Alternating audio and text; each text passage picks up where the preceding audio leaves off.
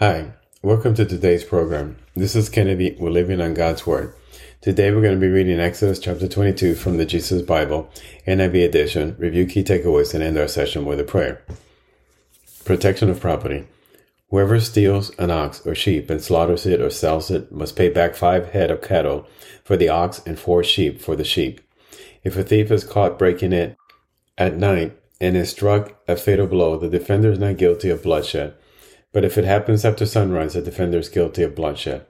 Anyone who steals must certainly make restitution, but if they have nothing, they must be sold to pay for their theft.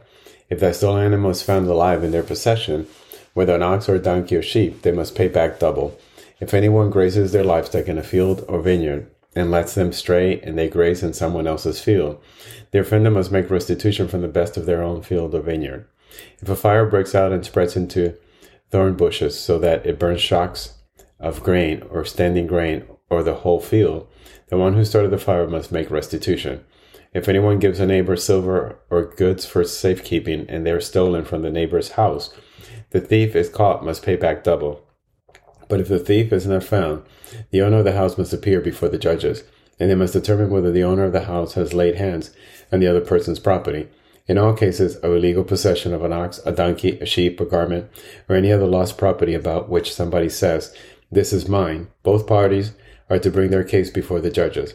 The one whom the judge declares guilty must pay double to the other.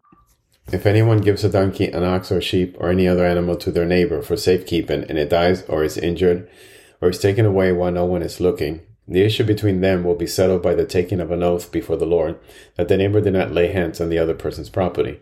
The owner is to accept this and no restitution is required. But if the animal was stolen from the neighbor, restitution must be made to the owner. If it was torn to pieces by a wild animal, the neighbor should bring in the remains as evidence and should not be required to pay for the torn animal. If anyone borrows an animal from their neighbor and is injured or dies while the owner is not present, they must make restitution. But if the owner is with the animal, the borrower will not have to pay. If the animal was hired, the money paid for the hire covers the loss. Social responsibility. If a man seduces a virgin who is not pledged to be married and sleeps with her, he must pay the bride price, and she should be his wife. If her father absolutely refuses to give her to him, he must still pay the bride price for virgins. Do not allow a sorcerer to live.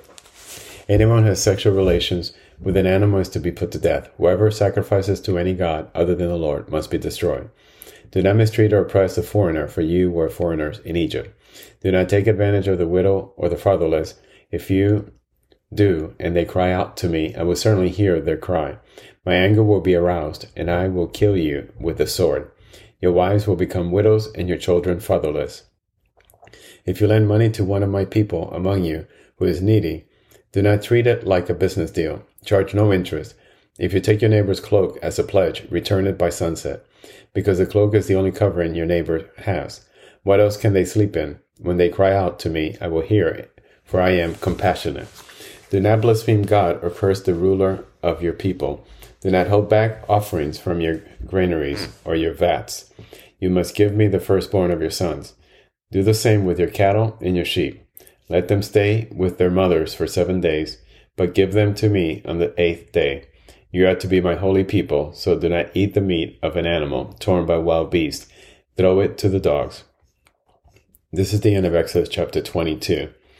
We continue to see how the Hebrew people continue to make laws, civil laws, in order to allow them to live among themselves as a society, to maneuver themselves through the desert as they continue to move towards the promised land. And it's interesting how intricate things get among them in order to foresee every possible scenario, in order to exact justice and make sure that the intentions of the accident or crime is taken into account, and then the punishment is awarded appropriately or accordingly. So let us pray. Father God, thank you so much for your word of wisdom.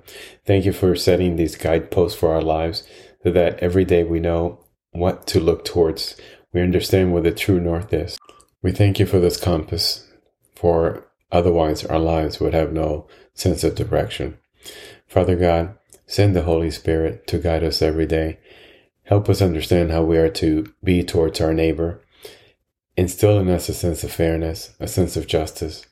Allow us not to do any evil. Allow us not to mistreat our neighbors, not to mistreat those under our care, Father God. Allow us to guide our family down the right path. Allow us to know and give us the wisdom how to correct our family when they veer off the path of righteousness. Father God, thank you so much for your love and your mercy. We love you and we pray in Jesus' name. Amen. This concludes today's reading and interpretation of Exodus chapter 22. We hope that you will join us again tomorrow. God bless you. This is Kennedy, your brother in Christ, always.